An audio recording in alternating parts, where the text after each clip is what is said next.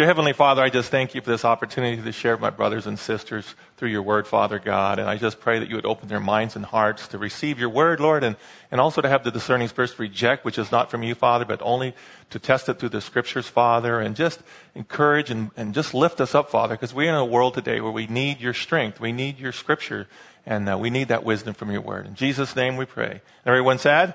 Amen. There's an outline for you if you'd like to follow along. What's funny is this pulpit, I'm so used to our church, has this huge, humongous pulpit. You know it, remember, Patty? It's about the size, and you can kind of hide behind it, Kind of feel exposed here a little bit, But do you believe it's time to have joy now, or do you just wait to heaven to have joy? I think we can have the joy of our salvation right now. As I was reading this little joke about this young girl who went to her mother and said, "Mom, where did we come from?" And she says, well, God created Adam and Eve, and then we're descendants from Adam and Eve. So the little girl laughed. You may have heard this joke, but she went to the other room to ask her dad, "Dad, where did we come from?" And he says, well, millions and millions of years ago, life began in the sea. You know the story, right? And then after millions of years, life crawled up on the land.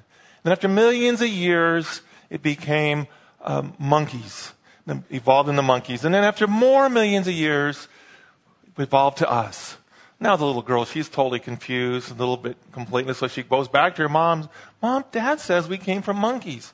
And the mom says, "No, he's just talking about his side of the family."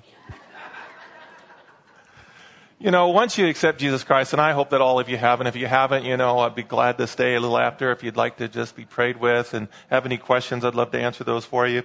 But once we've accepted Christ in our life, now what? I wrote, so what is God's will for all believers? What's God's will for you specifically? And how do I apply God's word in today's world? I cannot remember a time when politics were more outrageous, right? It's on everybody's talking about politics, and there's a lot of angst, a lot of taking sides, isn't there? And you get this, this strife that I've never seen before. And I was thinking, I don't care if it's real news. I don't care if it's fake news. We need to be about what? The good news. Amen? And I don't want to win an argument. I'd rather win someone to Christ, wouldn't you? And so we have to just always have that in mind. I like to say I look at politics like a car wreck. You're tempted to look, but it's better to do what? Look away and pray for those involved. Now, I'm not saying we shouldn't be informed and know how to vote. We should, and we want Christians involved. But we don't want to be our mind and our everything, our attitude, all caught up into this furor, if you will. If you've heard me speak before, I probably don't have a message that I've ever given that I didn't have Philippians 4:8-9, and you probably know it, but you should put it to heart. And it says, "Finally, brethren, whatever is true, whatever is honorable, whatever is right, whatever is pure, whatever is lovely, what is of good repute, if there is any excellence, and if there is anything worthy of praise, dwell on these things. And the things you have learned and received and heard and seen in me, practice these things, and the God of peace will be with you." Amen. Isn't that what we need to have our mind on? I preach this because I'm vulnerable to this. I can get caught in the news, and next thing you know, I'm thinking about all those things and having those arguments in my own mind, And it's real evident in my car. I have XM radio. Anybody have XM at the home or anything like that? Well, there's a button, and I can put a news set to news, or I can turn that button off, and I have one I set it to spa. Spa. And spa is trickling water and nice song. And it's just the opposite feeling for my spirit. You understand? And I think that's the more spirit. And that gives me time to think about the scripture, think about good things and not get caught up into the things that are not important. And Jesus lived in a very similar time, much worse, really. I mean, they were living under Roman rule, which was harsh. Like Jesus said, if they said, "Carry my backpack, soldier," you'd have to carry all that heavy gear for 2 miles. There was heavy taxes in addition to what the church was asking for. There was special treatment for Roman citizens. And you remember the story of the woman that Jesus spoke to at the well, the Samaritan? See, at those times, Jews despised the Samaritans. In fact, it was unusual that the disciples and Jesus were even going through Samaria. Usually they took this long ride around. They would avoid Samaria.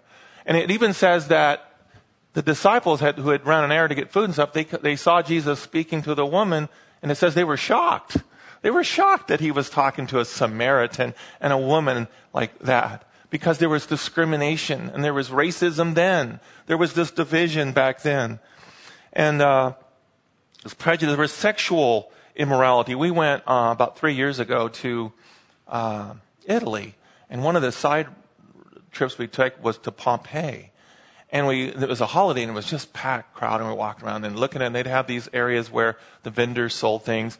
But the biggest crowds that the tour guide took us to was the house of prostitution.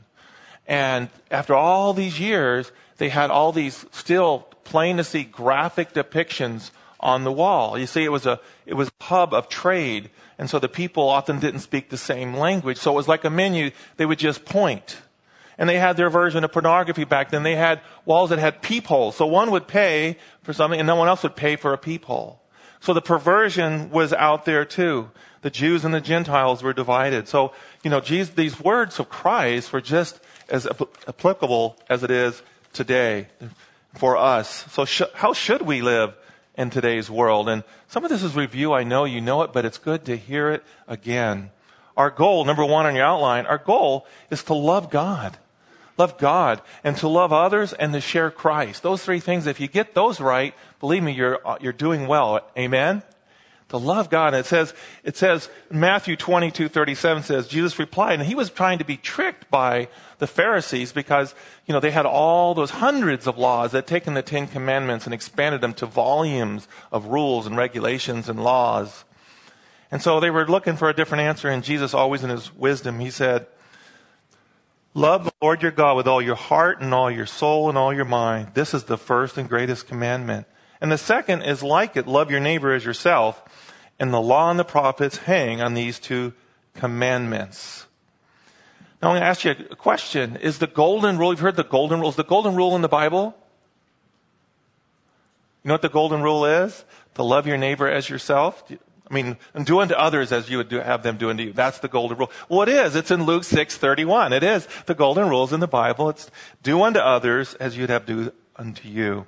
And I heard a pastor speak recently, and he talked about the platinum rule. The platinum rule is, if you have a credit card and you get the gold card, what's better than the gold card? The platinum card, right?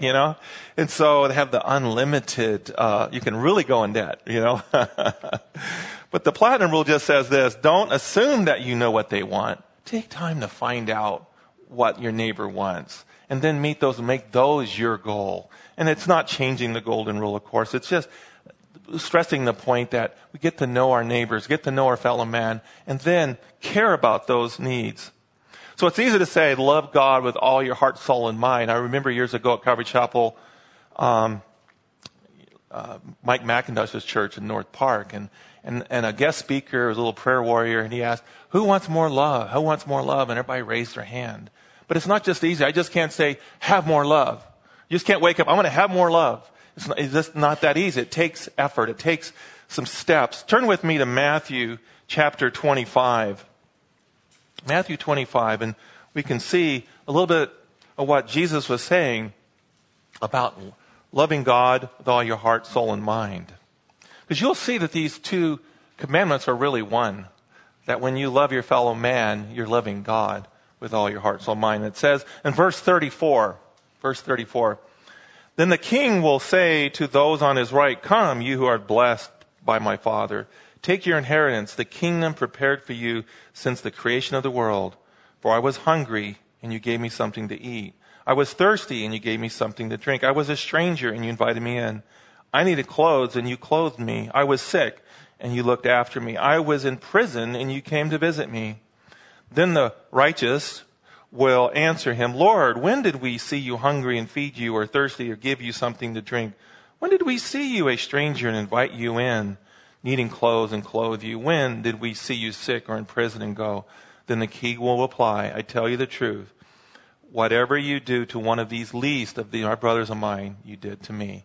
So this is really instruction on how to love God with all your heart, soul, and mind, is to do unto others, to really care about the needs of others. That's how we love God with all our heart, soul, mind. And it's great to worship. That was awesome worship here. And it's great to fellowship with other believers. But if we just hold it to ourselves, that's not loving God, is it? We need to take that love and share it. St. Francis Assisi said, preach the gospel at all times. When necessary, use words. I like that. And people use it. I saw that at Bush's funeral. I'd heard that and I wrote it down. When necessary, use words. What's that indicating? They see your witness is your life, and just your actions and your demeanor and your love and your kindness is a stronger witness than the Bible. I used to say when I was a real estate broker and we did sales training and stuff, and we'd say, people don't care how much you know until they know how much you care, right? And so really we talk about in Calvary Chapels, we often speak of friendship evangelism.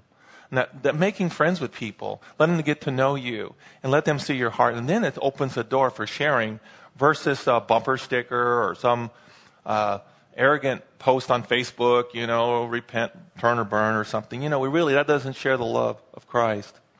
Then second, our goal, I mentioned, was the great command in Matthew 28:19. It says, go therefore and make disciples of all nations, baptizing them in the name of the Father and the Son and the Holy Spirit, teaching them to observe all I commanded you.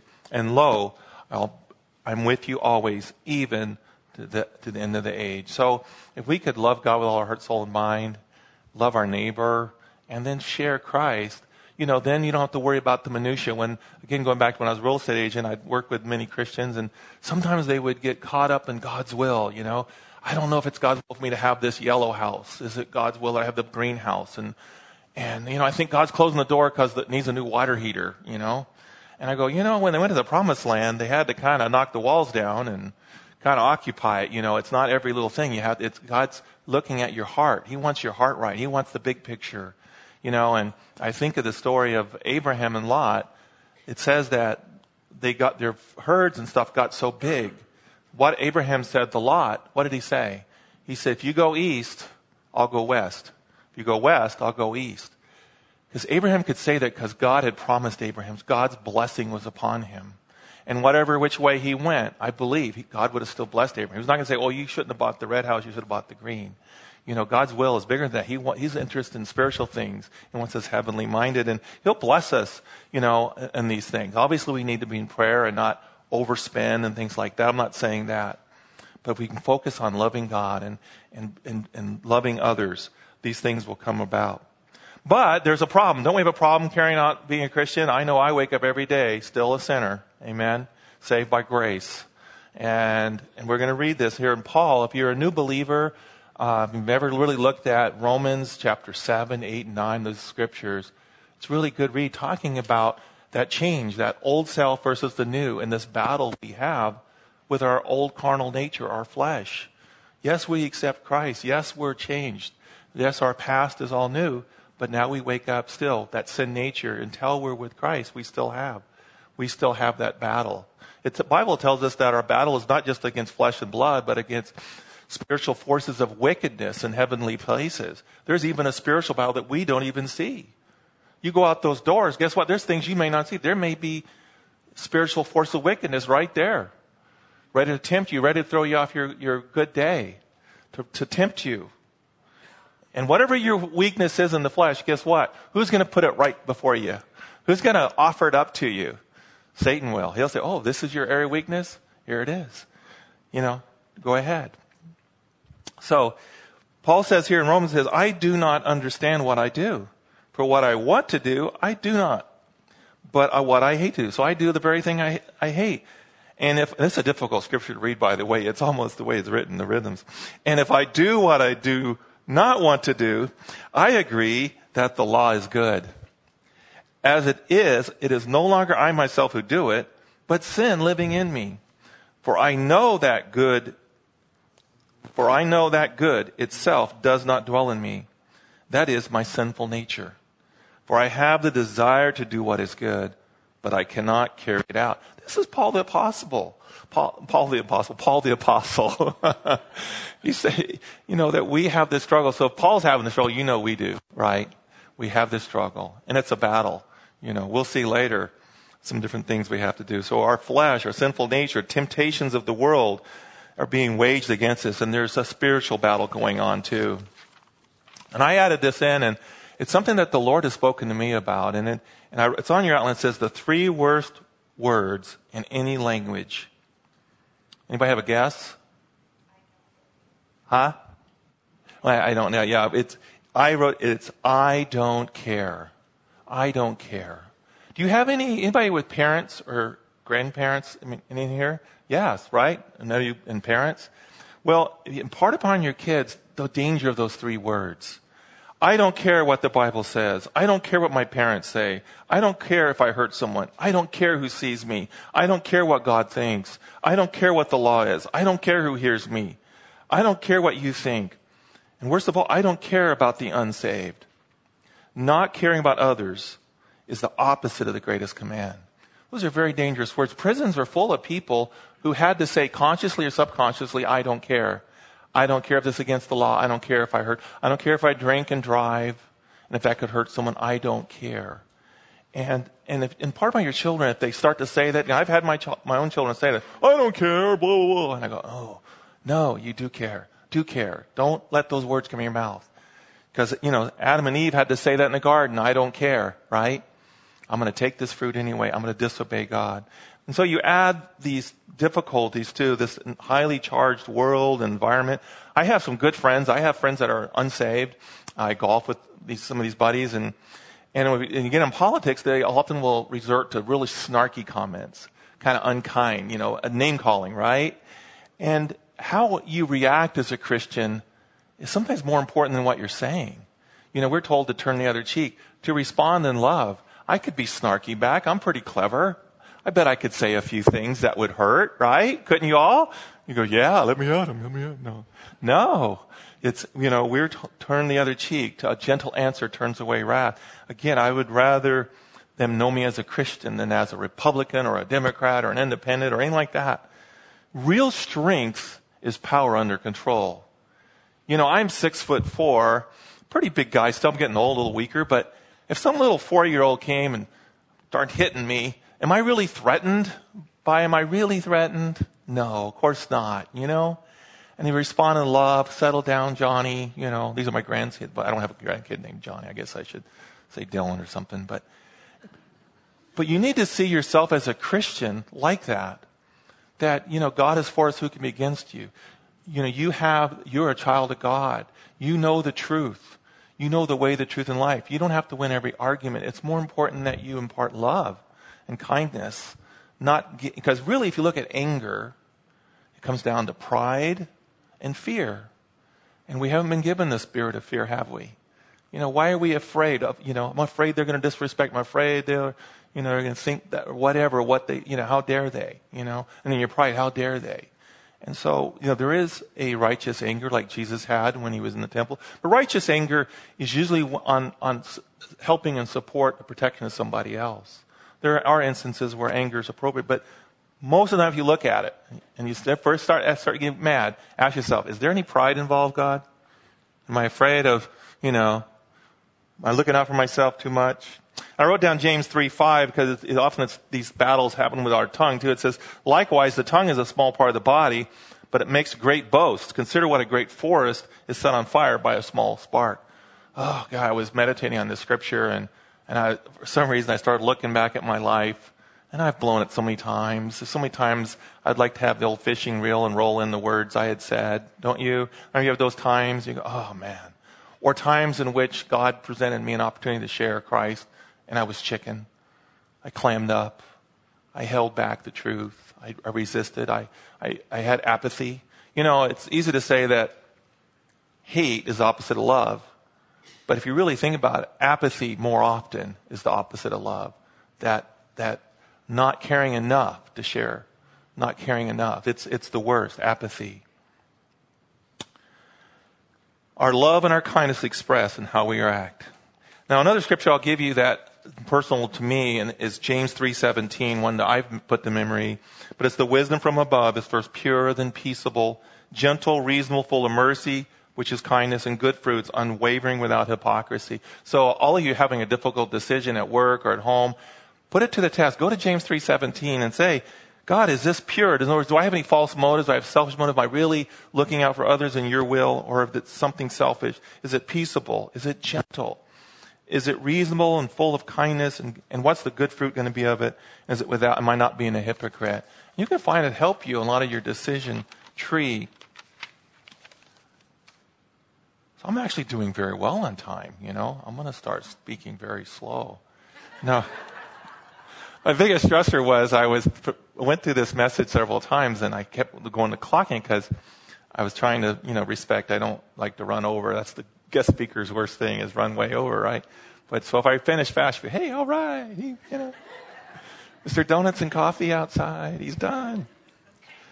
But, our solution to this problem, and again, there's so many. I'm only just giving you the overview of things that, but there's more difficulties and challenges as being a Christian, I mentioned, but there's also more solutions. But if you want to fill these in on your outline, number one is stick to God's word, not man's words.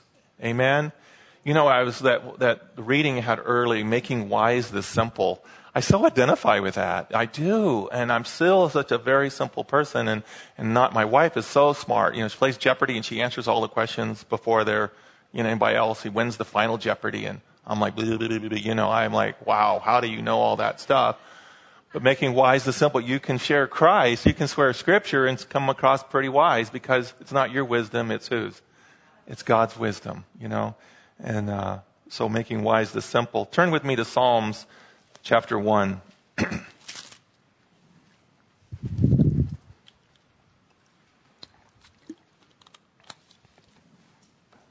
Well-known scripture, we'll start right there. Blessed is the man who does not walk in the counsel of the wicked, or stand in the way of sinners, or sit in the seat of mockers. Are there mockers today? Yes. Are there wicked people who would want to influence you? Yes, there are. But his delight is in the law of the Lord, and on his law he meditates day and night. He is like a tree planted by the streams of water, which yields its fruit in season, whose leaf does not wither. Whatever he does prospers. Not so with the wicked. They are like the chaff that the wind blows away. Therefore, the wicked will not stand in judgment, nor sinners in the assembly of the righteous. For the Lord watches over the way of the righteous, but the way of the wicked will perish. His delight, and to think about Scripture day and night, to tie it. They used to tie them together. Keep in mind, they didn't have a Bible to carry around, so a lot of times they were carrying around Scriptures in little ways, writing them, tying them to their wrist, the Scriptures. We have the Bible, and keep it with you. Keep Scriptures with you. Memorize them. Meditate on them. Take this outline and review it. And pin it up, So, God's Word, not man's Word. Are colleges teaching God's Word these days? The regular? No, of course, the children aren't getting taught God's Word unless it's a Christian college. They're getting all the man stuff. I wrote down, because there's things, the Bible's difficult. There's some difficult things that, we lost a good friend last year, and you go, why do bad things happen to good people? There's a lot of difficult things in the Scripture. But I wrote down, I trust God in the things I don't understand because of what is clear. And what is clear? It's so clear that God loves us. This love story from Genesis through Revelations is a love story. And he has great plans for us. We're his children. And Jesus said, I go to prepare a place for you. In my Father's house there are many mansions. We have mansions waiting. That's pretty cool, right? I would take a mobile home, anywhere in the back lot of heaven. I just want to be there, right? I know there's many people who deserve mansions. I'm not one of them, but just get me in, God. Just get me in. I just want to be. Proverbs 3:5 and says, trust in the Lord with all your heart and lean not to your own understanding, but in all your ways acknowledge him or submit to him, and he will make your path straight. We got to put our trust in God's word and not in our own understanding or what we're seeing on television. But don't give up on people. Pastor Dave, our pastor, last week was sharing, because he has that same angst against Hollywood, and they think they're so wise and they think they're so moral. But he said, he met a pastor that lives in Hollywood and has weekly Bible study with Hollywood people. And he said there is a little mini revival in there. So you might not know. He says, just when you think, give up, right? I'm writing that whole group off. Aren't we thankful that no one gave up on us, right? Yeah, don't give up on people. Even as mean and snarky and harsh as they seem, love them. You don't know, God will do amazing things. When I was a park ranger many years ago, I worked at Felicita County Park up in Escondido. And we'd get these seasonal, just summer workers. And this one kid came, he had long hair, and he's all like cool, and thought he was, he's a little smart aleck, really. But he was nice, and I just loved him, and he liked the other ranger he worked with because they were worldly. I'd come into work in the office, and they'd be looking at a Playboy, and I'd be bringing in my Bible, And we got along, but there was light persecution, you know what I mean? Through snarkiness and comments. But I just loved him, and I prayed for him, and I'm not taking credit or anything, but I'm just saying I remember being tested in this. And he left. He was just there for a couple months, and then about 6 or 9 months later, I forget, we were at Calvary Chapel, Escondido, and we had really awesome worship, and everybody just singing and raising their hands, and we really praising the Lord. And all of a sudden, this young man in front of me turns around, looks at me, and it's this young man. And I didn't recognize his hair was all short and his mustache gone. He looks at me like, and he's just singing and praying. He goes, I didn't know this is what you were talking about. I didn't know this is what you were talking about. A lot of times you think, you think they get it. They don't always know.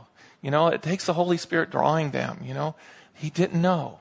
And it was such a neat thing to see that young man turned around. Don't always know. Number 2 on your outline, God has given us everything we need for life and godliness. Turn with me to 2 Peter. And if you go out with anything, and Bill will ask you next week, what was the message about? I hope you'll say 2 Peter 1, 3 through 8. And go back to it, because it was one that really got me to want to do this message. Was really 2 Peter 1 through 8, and I've got it underlined and highlighted. I think it's really cool. Listen to this. It says, His divine power has given us everything we need for life and godliness through our knowledge of Him who called us by His own glory and goodness. Through these He has given us His very great and precious promises, so that through them you may participate in the divine nature and escape the corruption in the world caused by evil desires. See that? So it's really addressing what we were talking about, the world we live in. And then he says this, for this very reason make every effort to add to your faith goodness, and to your goodness knowledge, and to your knowledge self-control, and to self-control perseverance, and to perseverance godliness, and to godliness, brotherly kindness, and to brotherly kindness, love. For if you possess these qualities in increasing measure, I always like to look back at my life and hope that I'm a little better than last year. If I feel like if I'm having progress, that's a good sign, right? Let me hope the Lord help me to be a little better next year. I blew it this year. Remember we used to go to school, young kids. I remember this every summer. We had long summers off. We'd had like 3 months. Wasn't it awesome? We used to have these huge summers. And I was always disappointed in the year that I had before. And I always thought, this year I'm going to be cool. This year I'm going to be likable. I'm going to be different, And I'm going to, think somehow I had this recommitment, and I wanted to be different and better, But here we as Christians, we can be increasingly, we want to improve in all these areas. Check. Okay, your New Year's resolutions. Help me to have more goodness and more self-control. You go right down that list. So important. Philippians 4:13, Paul says, I can do all things through Christ who strengthens me. That's our key, is to have God help us do these things. We just can't get up and say, I'm going to be this or I'm going to do that, right? We need to get up and say, God, help me. God, help me. Pray for wisdom. They said, if you lack faith, pray for faith. Lord, increase my faith. Increase my faith. And then by doing, a lot of times by doing, you get better at it. I'm just going to step out in faith and share God's word. I'm just going to step out and go visit someone in the hospital. I'm uncomfortable. I'm going to get uncomfortable. I'll never forget the day I was going at Calvary Chapel, Escondido. I would just come back from, I was backslidden, and I was still just sort of a baby Christian in a way. And I thought, well, I'm going to pass out bulletins in the back. I'm going to volunteer to be the guy at the door. I can do that. I think I can do that, right? So I go to the pastor and say, I'd like to get involved, do something. I think I could pass out bulletins. And I don't want to stay up.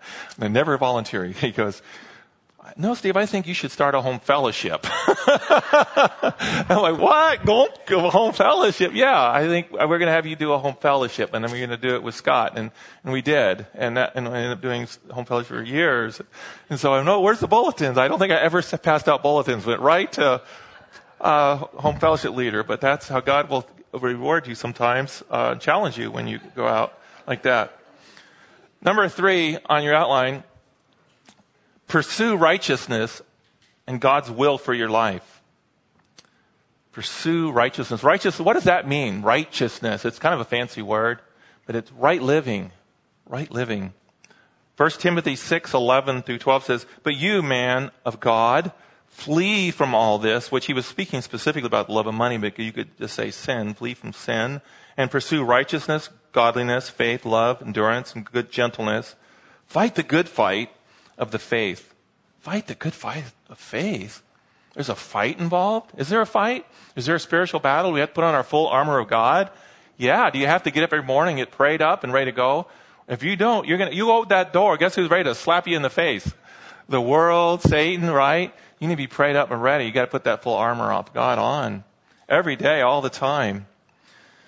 Fight the good fight of the faith. Take hold of eternal life to which you were called when you were made good your confession in the presence of many witnesses. You know, they have that, animals have what they call the fight or flight thing. You've heard of that?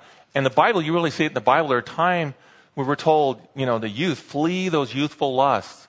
Remember Joseph, he was by Potiphar's wife, he had to run and flee. There's times when we're told to get out of there. Get out of that bar. Get out of that situation. Get away from those people. Don't be there. Run. Run, Forrest, run. But there are times when we're told to fight. Resist Satan. Resist. Put on that armament and to really fight the good fight of faith. And so also, we're in Matthew 6:33, you know it well, but seek ye first the kingdom of God and his righteousness, and all these things will be added unto you. This is our response to the worries and the cares of this world. The worries and the cares. Remember the parable of the sower and the seeds, right? Everybody remember it? Raise your hand if you remember it. I know you do, because there's a good body here, I can tell. Real smart. I'm going to test you. Okay. No, but anyway, there was the good soil, right? And there was those that fell among the rocks, and that fell among the thorns. Now, it's been beautiful seeing these California poppies and flowers. We went out in Santee and went in the mountains last week, and it's gorgeous. And I guess there's traffic jams up in Lake Elsinore for these flowers. But like Steve was saying earlier, what do we have with that also? Weeds. My backyard, same thing, so many weeds. And the weeds want to do what? Choke out the flowers, and they choke out your gardens. And these things, it says that lay aside every encumbrance. Hebrews 12:1-3 says, "Therefore, since you have such a great cloud of witnesses surrounding us, let us lay aside every encumbrance and the sin which so easily entangles us. Let us run with endurance the race that is set before us, fixing our eyes on the author and perfecter of our faith." And sin entangles us and encumbers us. We need to be unencumbered by the cares of the world. We need to be heavenly minded. If it says if you walk by the Spirit, you won't carry out the deeds of the flesh. So we need to have a light touch on earth. And, we need to do our practical things, raise our kids, have jobs. We understand that. But our mind, our heart, loving God with all our heart, soul, and mind is putting it there. And you have to ask yourself, what are the weeds in your life? What's maybe holding you back? What's entangling you right there to bother you or to keep you from being the effective Christian that God wants us to be? Did I give you all 4 on your outline? Am I missing anything? Did I skip any? 4, okay, because I know sometimes I can do that. I get jumping over. Okay, number 4 is do not love the world or the cares of the world. Okay, I put it in red so I wouldn't forget. 1 John 2:15 says, "Do not love the world or anything in the world. If anyone loves the world, then the love of the Father is not in them." That's what I was talking about, that light touch. The lust of the flesh, the pride of life, the cares of the world. And they're there. And it's easy not to get seduced in the cares of the world. I like some things. I like travel. There's put a lot of beauty in nature and stuff too. But there's also the cares of the world, the earthly cares of trying to make too much money or wanting possessions and pride-driven things. Do not love the world or the cares of the world. Don't let those things encumber you. So do not love the world, and the cares of the world is number 4 for your outline. There'll be a test, by the way. In conclusion, I got about a 5-page conclusion, So,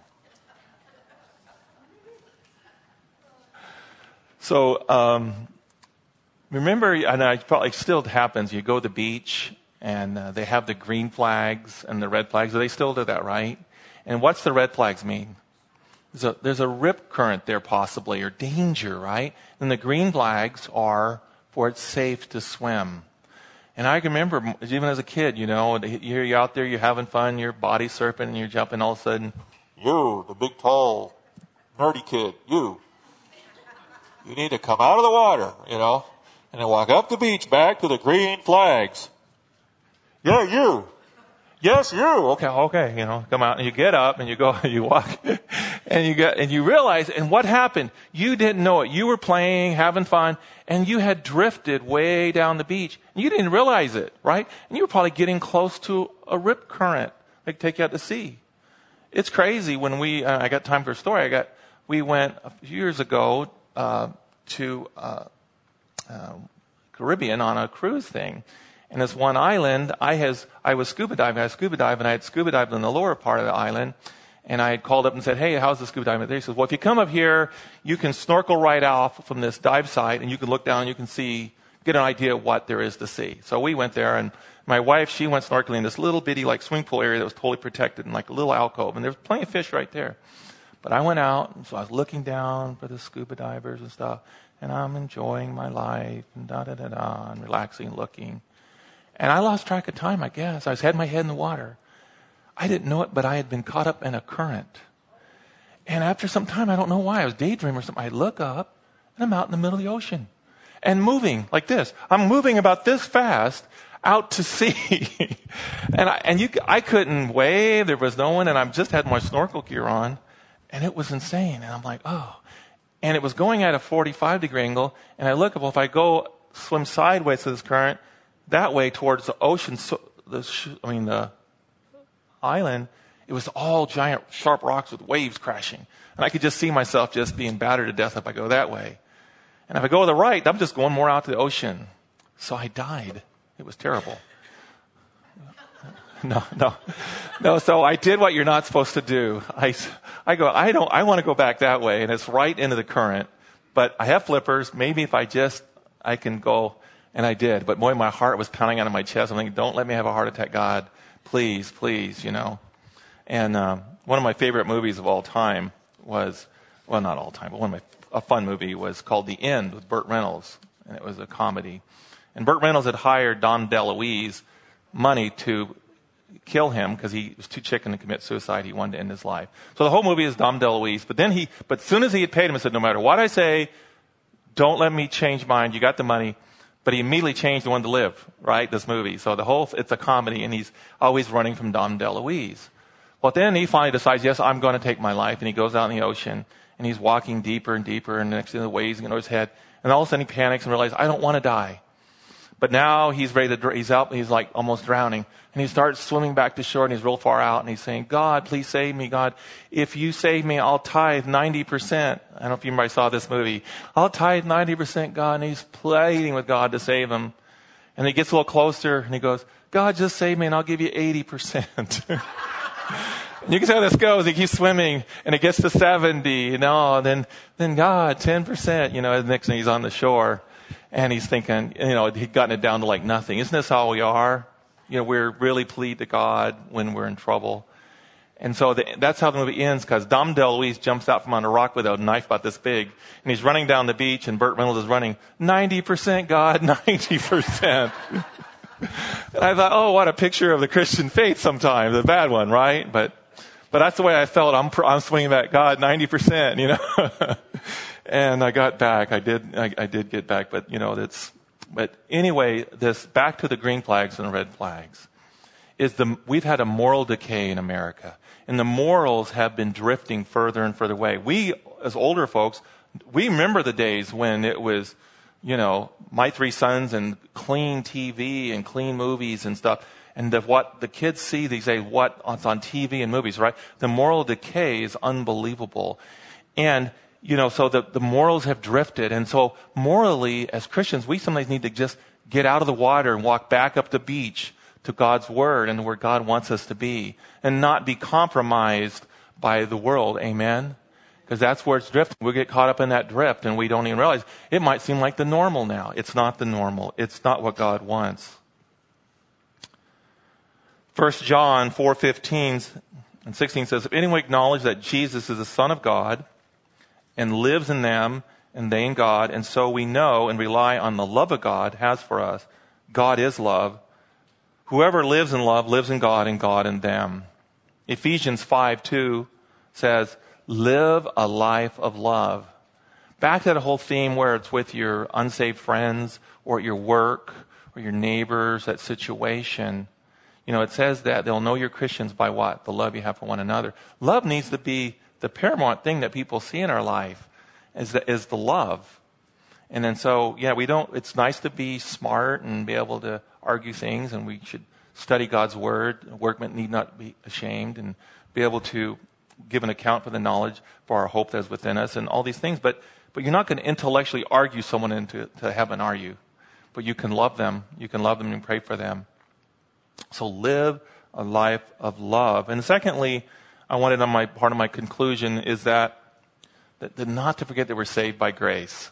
You can't underestimate we were saved by grace, not by works.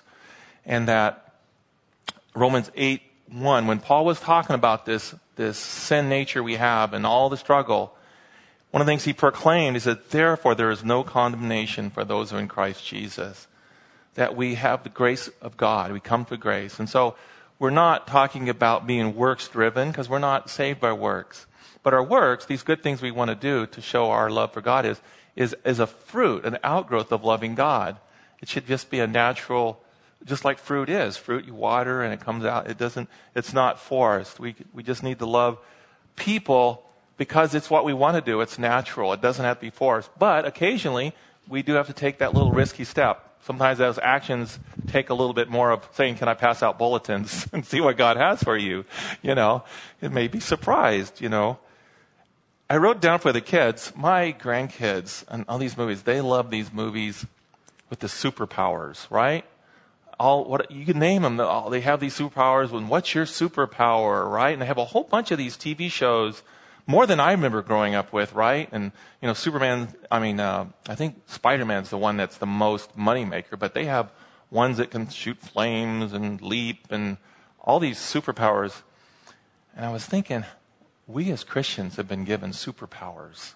We have superpowers because we have love. We have an ability to love through the Holy Spirit as a superpower. We have prayer that can move mountains. That can say, pick up this tree and throw it in the ocean. That could move the faith of a mustard seed. We have the superpower of faith. We have the superpower of the Holy Spirit. It says that you'll receive power to be a witness, both in Jerusalem, Judea, and the ends of the world. So we have a superpower. They looked at the disciples and go, weren't these fishermen? How did they become so, because of the power of God? We have these superpowers. And we have the kindness and love of God. And it says, again, I said, if God before us, who can be against you? Romans 8:37 says, no, in all these things we are more than conquerors through him who loved us. Let's pray. Dear Heavenly Father, I just thank you for this church body and this smiling, warm faces here and just brothers and sisters in the Lord. And I pray that we're all encouraged through your word, Father, and that we can demonstrate to the world your love that you showed us, Father, and that we'd be lights, Lord, and they'd see our good works and glorify you and us in heaven, Father, and that we would set aside pride and set aside the flesh and every sin that entangles us, Father God. Bless everyone here this morning. In Jesus' name, amen.